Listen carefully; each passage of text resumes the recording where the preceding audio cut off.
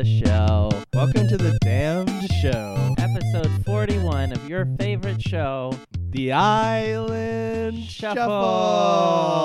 I am host Bean. And I'm host James, and this is a show where we watch Lost in a random order. It's a completely wrong order. Why would we watch it in the right order when we could watch it in the wrong order like this? Exactamundo. Mm-hmm.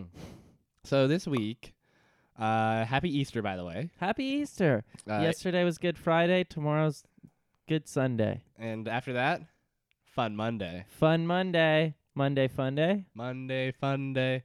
You ever heard the song Sunday? Hashtag Sunday Fun Day by I love Magic? that song. I played it about a month ago. I looked it up on YouTube and played it. It's a great tune. They have a fun music video to go with it. The Any- boss is like golfing and stuff. Yeah, and everyone's in the office and they're like, oh, jeez. Now the boring weekend. Yeah. Da-da-da-da-da-da-da.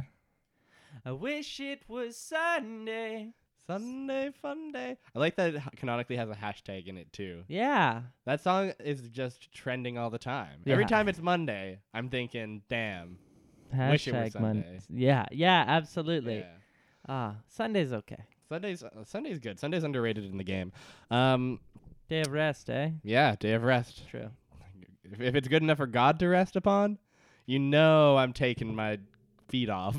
Yeah, I'm popping those feet off, and I am crawling today. I am just cruising around. Today I crawl. I'm just rolling from place to place, shouting hashtag Sunday Fun Day. That's what I'm talking about.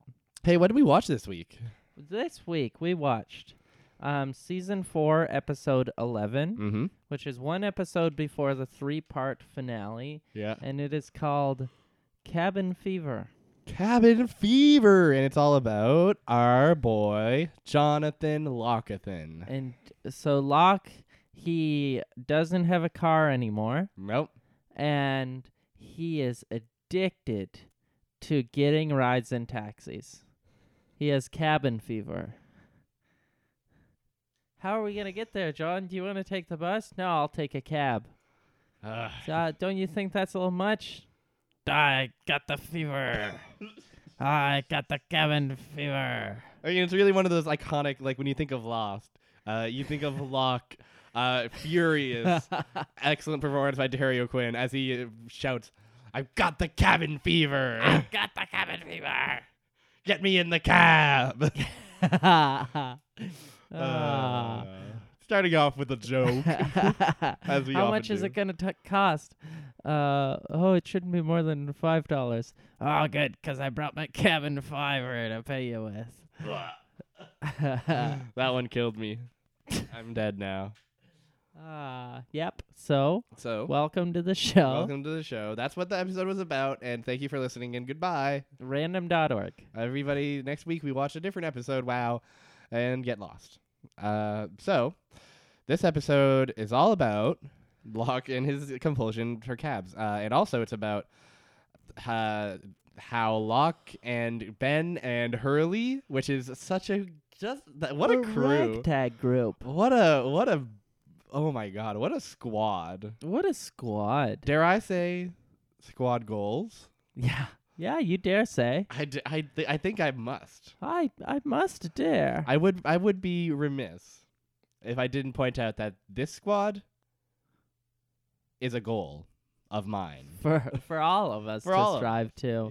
Yeah. None of them are really friends. They don't really like each other. Hurley least of all. Like, Locke and Ben at least have antagonist relationship. Yeah, I think they both admire each other in some sort of fucked up way. Exactly. But Hurley's just like along for the ride, and boy, it's fun. Boy, is there a ride. Is there a ride? So they're looking for some kind of cabin. Because cabin in the woods. They need advice on how to protect the island. Exactamundo. From the scary men in helicopters and military. Yes. From the Charles Widmore. Yes. He's trying to blow up the island. As one does. He has a small private army. Sure. And I think Locke or Ben Yeah. has been informed that the army is coming to blow it all up. Yeah. And they say, well, how are we going to stop this? And then they say, "Oh, well, let's find the cabin. We gotta find the cabin. If we want to stop the bomb, we must find the cabin." The thing they're trying to do is get advice from good old Jacob. everyone's favorite character. His name is Jacob. Jacob. And they're trying to find this cabin where they believe he is. So that's. And the reason Hurley's along is because Hurley saw the cabin one time. Hurley saw the cabin once. And so they're like, Hurley must know something or other. And I think the first scene we get of them is them all being like them being like, come on, how much farther is it, Ben? And being like, I don't know. I was following Hurley. None of us know where this thing is. And they're all just like, boy. Oh. No. And then Locke has a dream. He has a dream. Locke and Hurley are both sleeping in the middle of the day. Yeah, that's when you sleep. And Locke is dreaming about Horace. Horace. We've met Horace before. Horace used to work at the Dharma Initiative back when he was alive in the 1970s. Mm-hmm. And he is chopping down trees, and Locke is like, "What are you doing?" And the guy's like, "My name's Horace." And it sounds an awful lot like you saying his name is Horse. He does. And it's very good to think about. And he's chopping down trees. He says, making a little cabin getaway for me and the wife. You know, sometimes you got to get away from the DI, the Dharma Initiative, you know.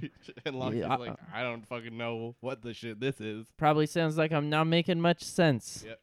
That's because I've been dead for 12 years. Damn. And we're all like, but Horace, you're right here. You're right here. How could you be dead and here? And then we realize this is just a classic lost mind fuck. This is a mind fuck. His nose starts to bleed and he goes, find me, John. And then he chops down the same tree over and over again for a while too. Pretty good dream. Really good dream. John wakes up and he's like, all right, I'm gotta find Horace. Gotta find horse. Gotta find a horse. So where do you look for a horse? In a mass grave. In a mass grave, obviously. So they go to the mass grave. Yeah, they go to the mass grave and they say, like, Hurley's like, what the fuck is this crazy shit? And Locke's like, oh, Ben killed the Dharma Initiative. And here they are. An open pit mass grave. It's just a big pit. And Locke is like, you guys can wait here. I'm jumping in. And then Locke and then Hurley and Ben have a little chat. And, oh, yeah, it's cute. And Ben's like, and Locke's like, Ben's like, oh, yeah, remember when I tried to kill Locke and left him to die in this pit? That sure didn't work out, huh? Oh, well, I guess I should have known. I know. Whoopsie-doo. You know, I used to have dreams, like trippy, weird-ass dreams where dead people would tell me what to do next. So I guess I guess my time is over and Locke's time is here. Locke's the new boy. Locke's the new fucking sheriff in town. The new sheriff. Which is a dynamic I like. Throughout the whole episode, you have like Ben being like a snide little fucker and just being like, I know that Locke is the special one. And he's a little bit sad the whole time. He's like, oh, I miss you being the man in charge. I miss when I could form a mass grave and put 100 people in there. There's a really crazy line where at one point he is like talking to Locke about this, and he says like, "Well, you'll find out what it's like now that you've been chosen. You'll know how fucking whack it is because I got a tumor on my spine." And I got a dead daughter also. Oh, yeah. So things haven't been great for me, but you know what? You're going to find out soon enough that, and here's a quote, the line of the episode that I cannot stop thinking about, which is, Destiny, John, is a fickle bitch. Yes. I don't really know what to make of that. Yeah, me too. It's pretty fucked. Well, I guess I can sort of understand it. I don't think he's necessarily wrong, but it's just a hell of a choice of words. A hell of a choice of words. Yeah, that is absolutely true. How would you sum up your entire life dedicated to saving this island and doing unspeakable acts like mass murder and and losing your daughter and going through all these things to protect this ostensibly mystical island from interlopers? Destiny is a fickle bitch. Couldn't have said it better myself. Well, Ben and the Hollywood writers of Hollywood. Yeah, man. Hollywood. Hollywood gave us that line. Hollywood gave us so many This is the most quote-worthy episode. This we've is an gotten incredibly quote-worthy episode. Maybe it's just because we're hopping out of a bit of a slump, but this episode is rife with killer lines. John's backstory is incredible. And we'll get to it. We will get to it. Just you wait. Just you will wait. not even believe. Just you wait. So, luckily, Horace died with blueprints. Luckily, Horace died with blueprints in his front pocket. Oh, yeah. He had his cabin blueprints in the front pocket Yep. when he was murdered and put in a mass grave. Yeah, and so Locke finds him, and they follow the map to the cabin. They followed the blueprints They to follow the cabin. the blueprints to the cabin, which is funny. Every good blueprint has a map on it, right? Yeah, absolutely. Yeah. And so they get there, and guess what? Locke's time to go in alone. And he goes in and he lights the lantern. Oh, he lights the fucking lantern. Oh, he lights the hell out of that lantern. Oh, dude, are you telling me he's lighting the lantern? He lights the lantern. Oh, he lights it. He lights the fucking lantern, buddy. Oh, my God. And the room is dimly lit only by a lantern. There's a man in the shadows.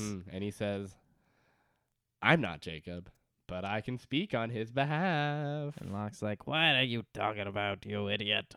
What's your name? And he says, my name is Christian. And I don't think we've ever met this character before, but he's Jack's dad. I think we did meet him briefly in When Sawyer Killed a Man. Yeah, that's right. He was at the bar and Sawyer killed a man and Christian convinced him to kill a man. Yeah, Christian convinced him to kill a man. Unknowingly. He was just like, you should just do whatever it is you feel like. Whatever you're trying to figure out, man, you just gotta do it. You just gotta do it. Just like how I'm drinking myself to death right now. You just gotta do it. Yeah, you just gotta do it. So, yeah, Christian's here, but Christian's dead. How could he be here? What the heck? But of course, you and I both know that there's a character who loves to appear as dead people, and his name is Smoke Monster. Little smoky Smokerton. So this is not even Jacob, buddy. This is enemy. A different person. It's a whole different person. Tricking you. And this is something I don't think we would have ever pieced together until like seasons later. Yeah, absolutely. Yeah. But we pieced it together because honestly, we're not watching it in the correct order. It's true. If you think about it, we're really watching it in a wrong order. We have information from all over the map. We have all kinds of information, and we're missing some information too. Absolutely. We're missing 2/3 of the information still. That's true. We'll get there. I hope. Slowly and certainly. One episode at a time. Yeah, absolutely. So, you know who else is in this cabin? Who?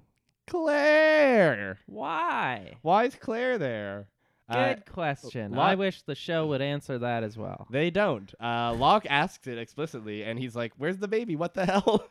And the Christian says that the baby's where he's supposed to be, which is not helpful, not helpful or informative. No. And Claire is just like, "Oh, it's fine. Whatever. Don't worry about me. This is my dad. It's fine." My dad. My dad.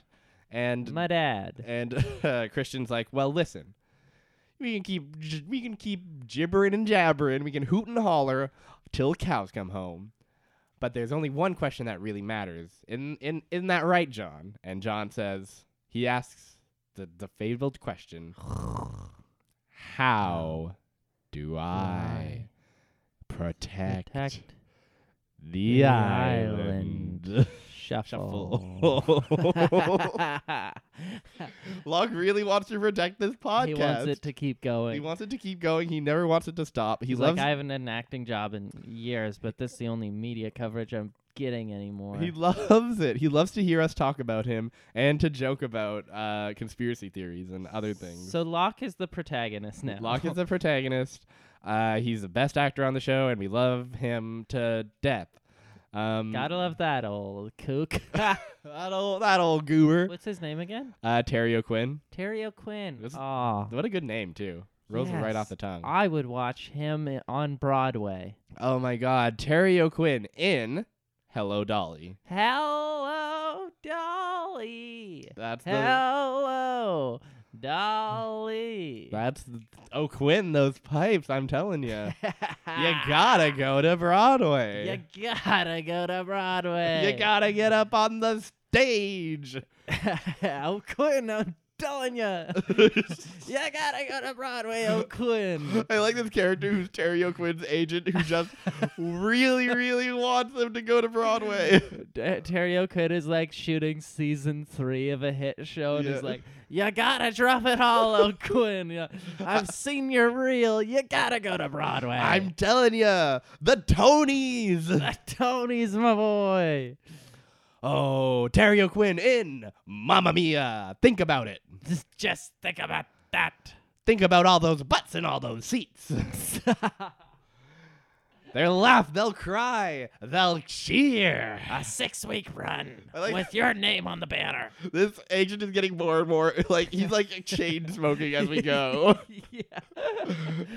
This is the agent character is a person who he goes through an entire life cycle over the course of an hour. So he didn't speak for the first 15 minutes. No. And then, well, I guess that would assume that Yeah. one doesn't speak until they're like 20 years old. I mean, yeah. When do people start talking earlier? I didn't speak till I was 20. I wish people wouldn't. School was hard. I'll tell you that much. They didn't know what to do with me.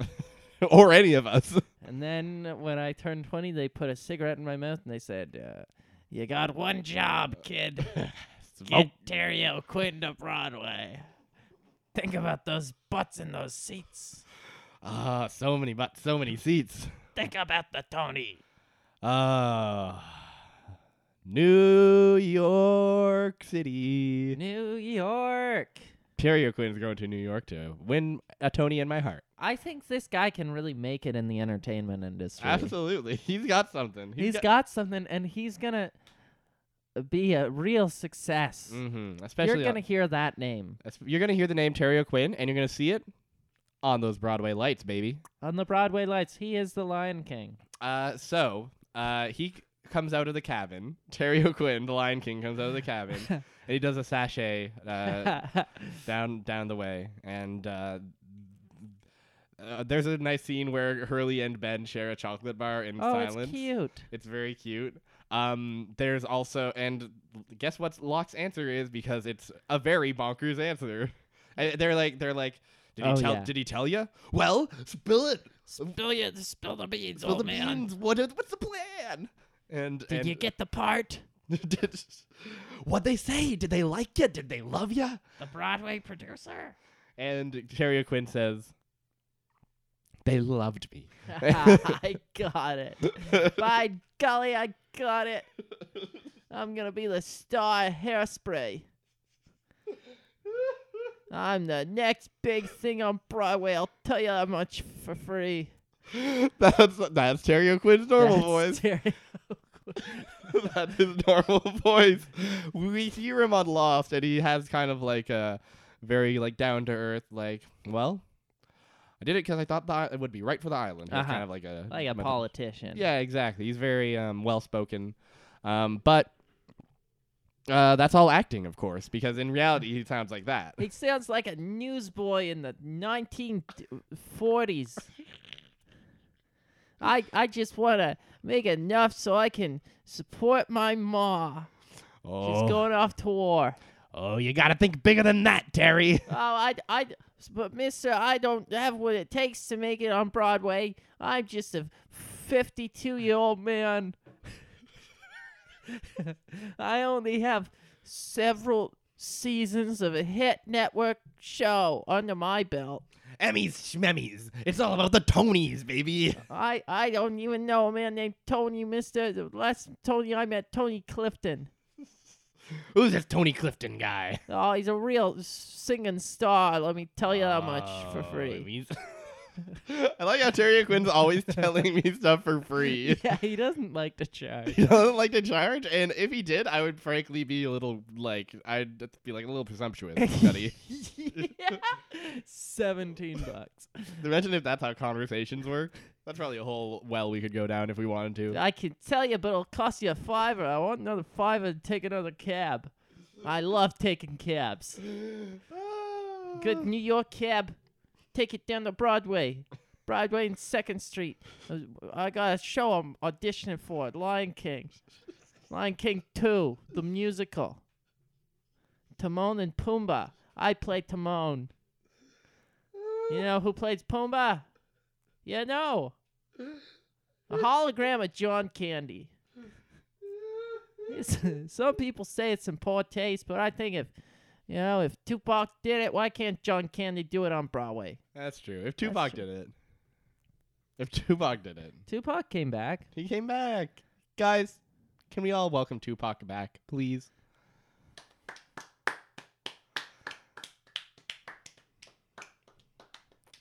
That's my co-star. Whoops, no. That's John Candy, sorry. You messed up the picture. Ah, god damn it. The illusion is ruined. My immersion. So, this didn't actually happen. What? There's a confession that needs to be made. Yeah. Did we say what he said yet? No. I tried so hard to pull us out, and we just got sucked right back in. Sucked right back in. Oh, my God. But can you blame us when that's such a rich vein to mine? Such a rich vein to mine. This little vein to mine. I'm going to mine it a lot. Yeah. So, here's what Locke says. The plan is. He says, we have to move the island. Pretty End of far episode. out. Pretty fucking trippy, dude. Someone's smoked a little weed in the cabin. Hey, cabin fever, am I right? So, I know a person, at least one person, for whom that was the cutoff point of Lost. That's when it got too far-fetched. They were like, no, fuck this. Yeah, exactly. That was their like, fuck this show moment, is when they just said they had to move the island. That's fair. That's fair, right? Yeah. Pretty fucking bonkers. Even for a show like this, it's pretty out there to be like, oh, actually the island can move. Yeah. If I wasn't so far in, I probably would quit at that point too. Yeah. I understand. Especially when sorry to interrupt, but when I remember I quit early season 4, and that was for me with the flash forwards and stuff. It's like, okay, this is going off the rails a little bit. Yeah. And then you put in that whole season. Yeah. And then they're like, we're just gonna make a shittier thing. Yeah. Season 4 is a real I don't even know what to say about it because it's so. This is also the season that got cut short because of the writer's strike. Yeah. So especially the last half of the season feels like you're just getting that unfiltered madness right into your heart. Just it's a tough vein to filter. It just feels at like least filter the madness. At least filter the madness. There's another plot that unfolds. Yes. Upon the freighter. Oh, the freighter. That one's really interesting, actually. Yeah. Very scary stuff. Scary stuff. Martin Keamy and the military boys have flown back, and they're like, hey, we are going back to blow up the island now. Time to kill. Time to kill. It's time to kill, baby. Guess what time it is? Killing time. Killing time. And the captain's like, no. I didn't think we were killing. I didn't think we were killing. I thought we were just doing an extraction. And Keamy basically says, I run this shit now. So we're killing him. So we're killing now. We're killing Boy, let me tell ya. Let me tell you how much killing's gonna be going on these days. So much. Boy. Frank gas up the chomper. It's murder time. It's murder spree o'clock. And Frank is like, well, boy, howdy, folks. You know how much I love to fly and pilot, and I am the pilot after all. I love to do it, but here's the thing. I'm not going to do it. I'm just not going to do it. I don't want you to kill. I don't want you to kill. And so in response, Keamy kills a doctor. Yep. The only doctor on the boat, I believe. He kills the one doctor because there's not anyone the doctor is obviously the most expendable person you have. Of course. Especially when it was disclosed to him about 2 hours earlier that there's this weird sickness going around amongst the entire crew. Yeah, that's making them all do weird shit like hop overboard and commit suicide and shit like that. Time to kill the doctor. Better kill the doctor and then go do some killing of my own with the whole team. The whole team. And he kills the doctor, and then Frank's like, well, you know what? Now that you killed the doctor, that's all I was trying to get you to do. So I'll fly you out, boy. I was sick of the doctor anyway. I was sick of looking at that fucker. He told me I had pneumonia. I didn't like the way he talked to me. Sick Frank. Sick Frank. Frank does not. He is. So that was the thing that sort of tripped me about this episode. What's that? Frank's rejection of his pneumonia diagnosis. A very out there aspect. Very weird thing to focus on in an already densely packed episode with this. Yeah. Frank spending 10 minutes going on and on about his pneumonia diagnosis. I don't have pneumonia. This guy says I have pneumonia. I don't have it. Do I look like a guy with pneumonia? How you like to fly the chopper? How can I get pneumonia from my Meanwhile, he has 1,000 stains on his white undershirt. That's true. Actual true thing is that Frank has 2 outfits. Late Frank is, of course, disheveled with a pilot's uniform, so you know he's a pilot. And he also never stops talking about how planes are good and how much he wants to fuck a plane. I'm a pilot. And so, but early Frank is a little more than that. Has a few more things, and also his outfit is grossly stained undershirt and like a Hawaiian like button up. It is gross to look at him. Like, he is a very dirty looking man. It makes me uncomfortable. He's filthy. At least like Pilot Frank, for his complete lack of any personality, at least Pilot Frank fucking cleans up nice. That's it. And it's like, it doesn't make any sense because no one else on the boat looks like that. Everyone else has like changes of clothes and stuff. Well, Frank is just like wearing the same clothes while vomiting on them every single day or something. It's like he's a baby that everyone gets to change. Like, it is such a weird part of his character that he just is in this disgusting stained outfit the whole time that he won't change out of.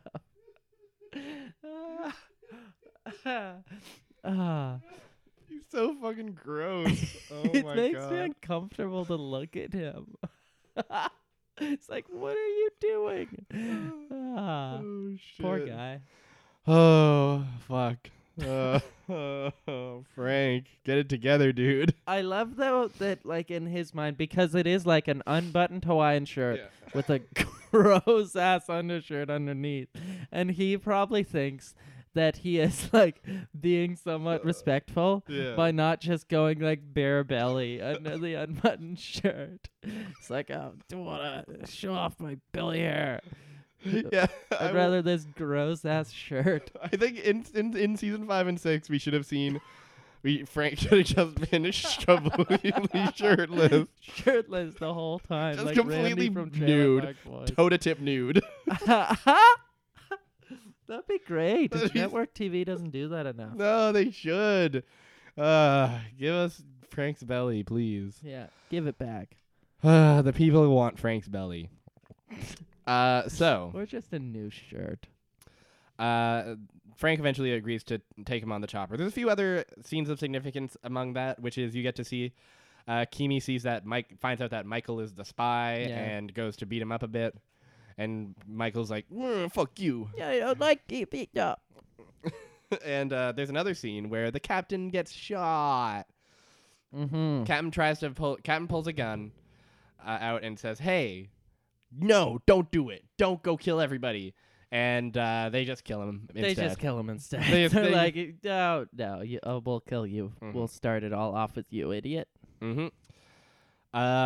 Okay. I think that's pretty much all the island stuff, huh? That's all the island stuff. There's one line I want to highlight, which is that when they first get to the mass grave, and Locke is like kind of like building up the reveal to the mass grave, and he's like, the Dharma Initiative must have had, like, you ever wonder, Hurley, what happened to the Dharma Initiative? There must have been hundreds of these guys, like, doing the stations, folding laundry, whatever, like, beeping the boops. Must have been so many researchers. What happened to them? Where'd they all go? They were manning the stations. They were recording information. They were making all that ranch dressing that you love.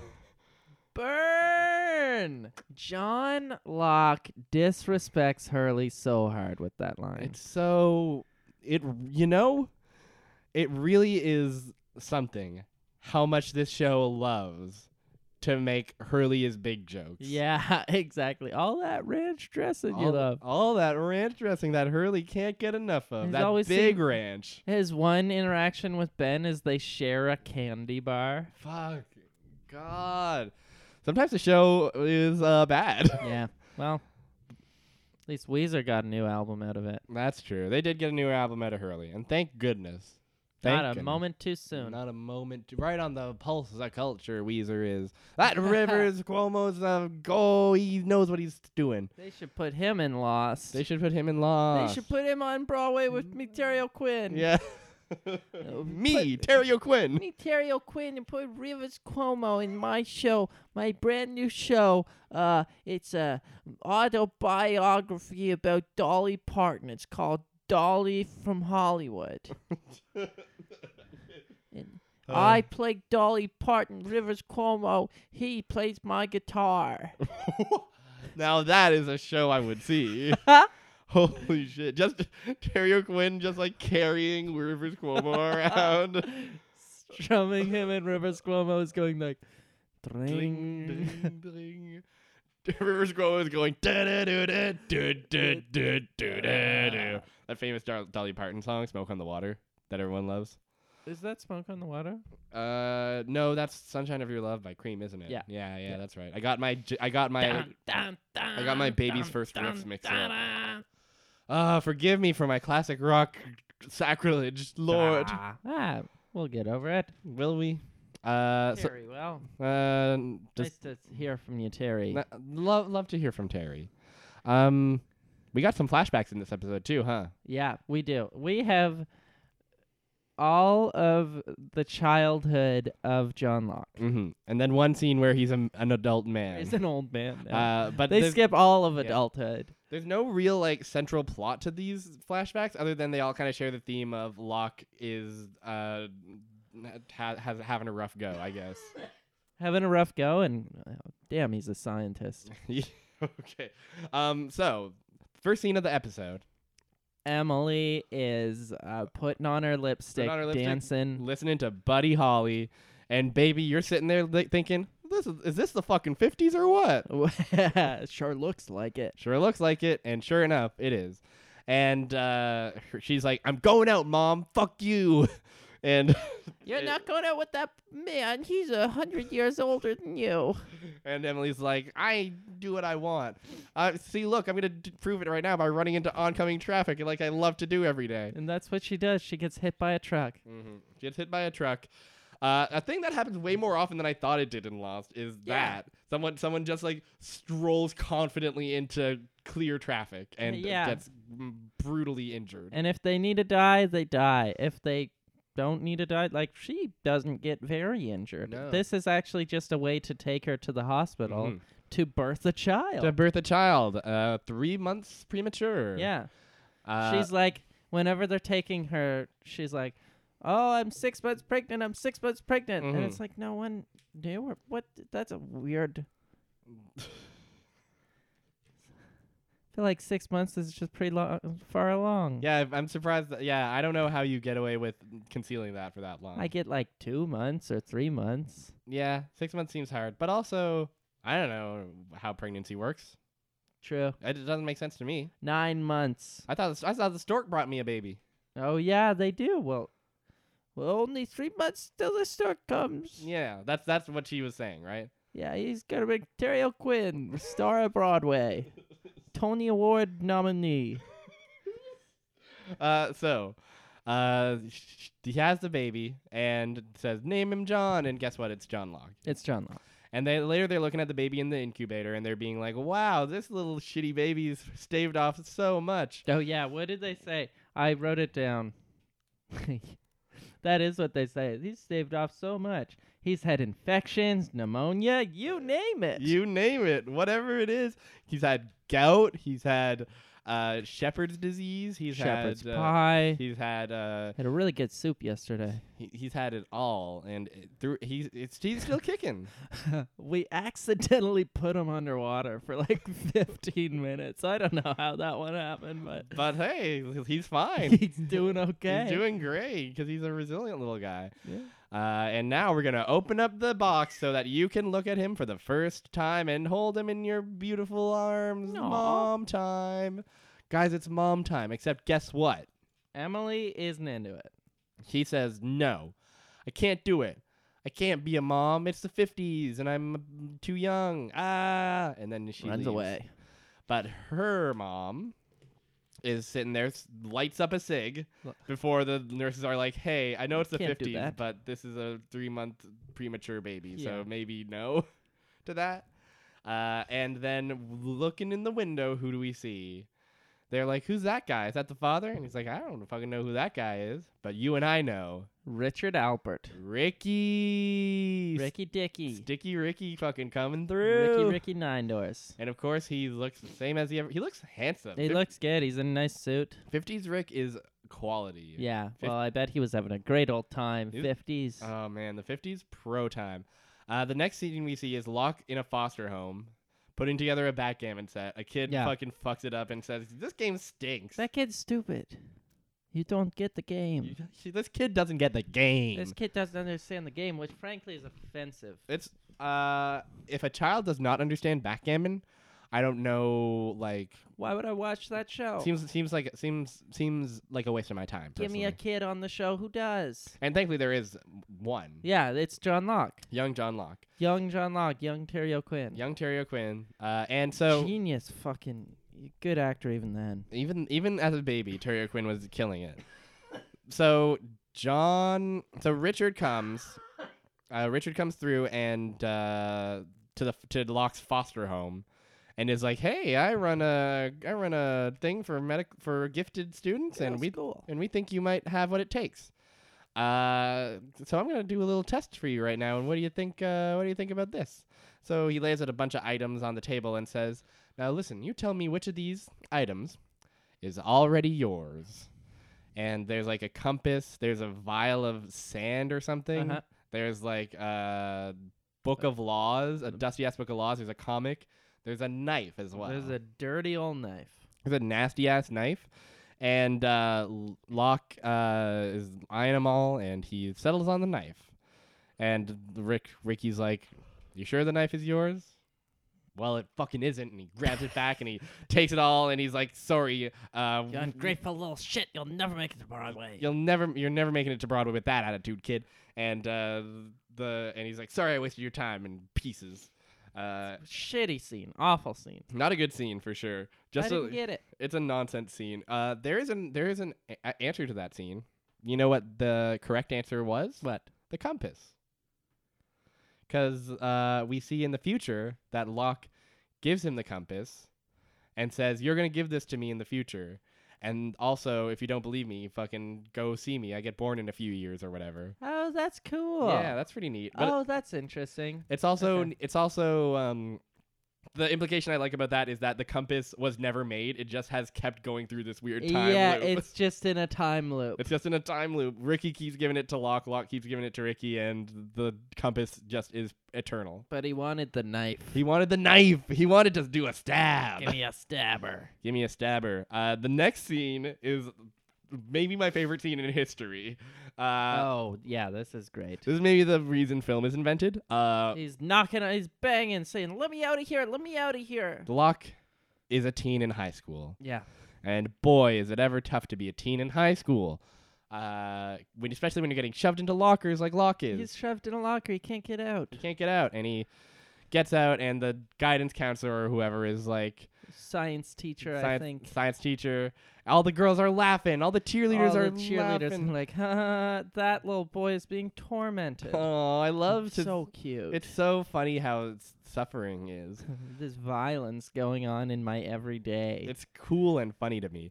And the cheerleaders are all laughing. And can I get a quick read from you on the science teacher's excellent line that he shouts at the cheerleaders? What I did write this. Get to class, ladies. Tardy bell just rang. Tardy bell. Tardy bell just rang. I haven't heard of Tardy bell ever. Maybe No, me neither. that's Tardy bell. I love the thought that the tardy bell rings, but all the cheerleaders are just like, no. Not us. No. No. We gotta watch a boy in a locker. We lead cheers. We lead cheers. The tardy bell rings for no one. The tardy bell rings for no one. And the person that has like a cheerleader in their class are like, yeah, they'll show up eventually. They can do whatever they want, the cheerleaders. Cheerleaders have that right. I'm Terry Quinn, and I play I play a teacher in my own high school. I teach myself. That's how smart I am. Teach myself how to play backgammon. That way I can never lose. I'm Terry O'Quinn. Terry O'Quinn is a multifaceted talent and the voice of a generation. Multi-talented faucet. Wow. Hot and cold. Hot and cold. So Terry of Quinn is Teen Terry is brought to the science teacher's lab, and he's like, hey, I'm sorry that happened to you. That sucks. But hey, check this out. This science lab called up in Portland, wink wink, called Middle East Labs, wink wink, was looking for gifted students, wink wink. And they asked specifically about you, and they were saying, hey, you should come to the camp. They're doing really cool, crazy science shit up there, and I think maybe this would be a good opportunity for you. This man, Richard Alpert, he wanted to talk to you. Yeah, this Dr. Alpert guy, this Dr. Ricky guy. And Locke does not want to hear this. Oh, let me tell you. Do you have it written down? This was the line of the season. This is maybe the greatest line of dialogue I've ever seen. Teen Locke, it goes, I'm not a scientist. I like boxing and fishing and sports and cars. That is word for word his dialogue. That's his dialogue. I'm not a scientist. And then the teacher responds going like, you'll never be a quarterback kid. Yeah, you just gotta... like it or not, you don't want to be in the lab with all the trinkets, but that's who you are. Yeah, instead of being like, trying to play up his like, being like, well, actually, it's good to be a scientist. You don't have to be ashamed of that. He's just like, get over it, kid. You'll never be cool. You're a nerd and get used to it. Get used to it. Which I like. I like that technique, actually. It's pretty stone cold. Just beat him into being a scientist. I just can't believe the, like, you know how teens talk. You know how teens are always like, I like boxing and sports and cars. I love cars and boxing and fishing. Like, defensively. Oh, yes. Like, that's just a classic teen mood. We've all been teens, and we all can relate to this teen scene. But and you see underneath them, though, that it's like they'll never be the quarterback. They're a scientist deep down. They're a scientist, which is a big fucking loser thing to be. Yeah, and honestly, I think we can all agree. Every scientist is a huge nerd. Huge nerd. They probably don't even like boxing or fishing or anything. They probably hate their interesting work and financial security. Yeah, man, talk about some dweeb shit. That's what nothing better than being a man in your 40s watching boxing. Which, I mean, whatever. I like watching sports and stuff too. That's fine, but hey, listen. I'll never be a scientist. That's true. Can't confirm. Will I be a scientist in my 40s? Probably not, but I will probably be watching a sport, I bet. So, John Locke, you are a nerd. John Locke, confirmed nerd. Go on that stage. What do you got to lose? We got one more scene, which is Locke trying to rehabilitate his broken legs. Oh yeah. He's getting wheeled back, and the wheelchair handler, the guy who's pushing him, is chatting him up and being like, wow, you must have made some pretty good progress today. And Locke's like, nah, fuck this shit. I'll never get feeling back in my legs. I'm bummed out. It's useless. I got a 2% chance. I got a 2% chance of getting feeling back in my legs. What's the point? And the guy's like, well, hey, you survived 8-story fall. That sounds like a miracle to me. And we pan up, and who is it but none other than the lawyer who threatened Hurley that one time in the future. That lawyer who threatens Hurley. Oh, I guess this was in the past, right? This was in the past. Yeah. Okay. Yeah. So this guy. Mm-hmm. Some guy who is mysterious and threatened Hurley one time, comes along and is like, you know what? He first thing he does is he like wheels him to the elevator. Then he wheels him past the elevator and leaves him like stairs. Leaves him at the stairs in a way that's like vaguely threatening. Yeah. Like not. I like that part. It's pretty buck wild. And Locke's like, hey man, can you just You're an all-star. Can you just can you just get your game on and go play, please? Yeah. And Buddy's like, here's what you need. Here's the thing. You ever heard of a walkabout, Mr. Locke? And Locke's like, I don't fucking know. I don't fucking walk. I literally can't walk, so definitely no. And he's like, well, you should do it because you're going to find yourself if you do it. And Locke's like, whatever, dude, go away. And he's like, well, listen, when I went on my walkabout, I found out so much about myself. I found out the truth about who I really am meant to be. And Locke's like, yeah, you're a fucking orderly, whatever. And the orderly's like, oh, I'm a lot more than an orderly, Mr. Locke. Wink, wink, nudge, nudge, hint, hint. I threaten psychiatric patients. That's literally all we know about this guy right now. Yeah, we don't see him at any other point. No, we see him tell Locke about what a walkabout is and plant the seed that will send him to the island one day. Which is cool. And so he's a farmer planting seeds. He's a farmer planting seeds, but he's also threatening Hurley ominously in the psych ward. Which is not cool. Not cool. So that happens. That's it. What do you think of this episode? I loved this episode. It was incredible. This episode is rife with the good shit. Yeah, so much good stuff happens. Mm-hmm. So much happens. A lot is happening, and none of it feels like... I'm not going to say that it's all, like, makes sense. Yeah. Because there's clearly holes, like, everywhere. But in general, it's an entertaining ride. The main core of Hurley, Ben, and Locke is just fun. Awesome. It's just awesome and fun to watch. Give me that trio any day. And normally I'm not too hyped on like the freighter crew doing stuff. Yeah. But I thought the confrontation between the captain and the military guy was pretty neat. Yeah. Oh yeah, there was tension. It was real. Mm-hmm. So it was cool. Saeed and Desmond were around too. Oh yeah, one thing I really like is that during like the confrontation where like Kimi slits the doctor's throat and shoots the captain, Desmond's just sitting there. It like pans to his face every now and again, and that's literally the last we see of him all episode. Yep, he's just like watching. He's just like watching these murders unfold and being like, well, this is pretty fucked. Yeah, I guess this is my Tuesday. I guess this is just another Tuesday on the damn freighter. And the flashbacks, while like being completely nonsense and having tons of that classic Lost bullshit that doesn't really mean anything, like Richard being like, maybe he wants the Book of Laws or whatever. Yeah, yeah. Even with that, it was still like fun and it was goofy. fun. Yeah, that was the worst flashback scene, and it was very short. Yeah, for sure. Even though like they didn't really have a through line, they were still entertaining. I like that episode. That pulled us out of a slump, I think. That pulled us out of a big honking slump. Yeah, and we're almost done with Michael, and I think we only have good episodes left. Yeah, I think every episode from here on out is going to be entirely super good. What do you say we find out? What do you say we find out? I'm busting open the sheet and ready for that number. Okay, random.org. Hey, our favorite website on earth. Generate 21. 21, huh? I think we might have watched that. In fact, no. 21 is season 1, episode 21, of course. The Greater Good. It's a Saeed episode. Oh, awesome. Yeah. I'm down. I love this. We haven't had a Saeed episode in a minute. We actually had a season 1 episode pretty recently, but let's do another one. I love that boy. Love that boy. Love that boy. Love that boy. Love that boy. Love that boy. Hey. Love that boy. We want to say thanks again for listening to our silly-ass podcast about the show, the good show Lost and the bad show Lost also.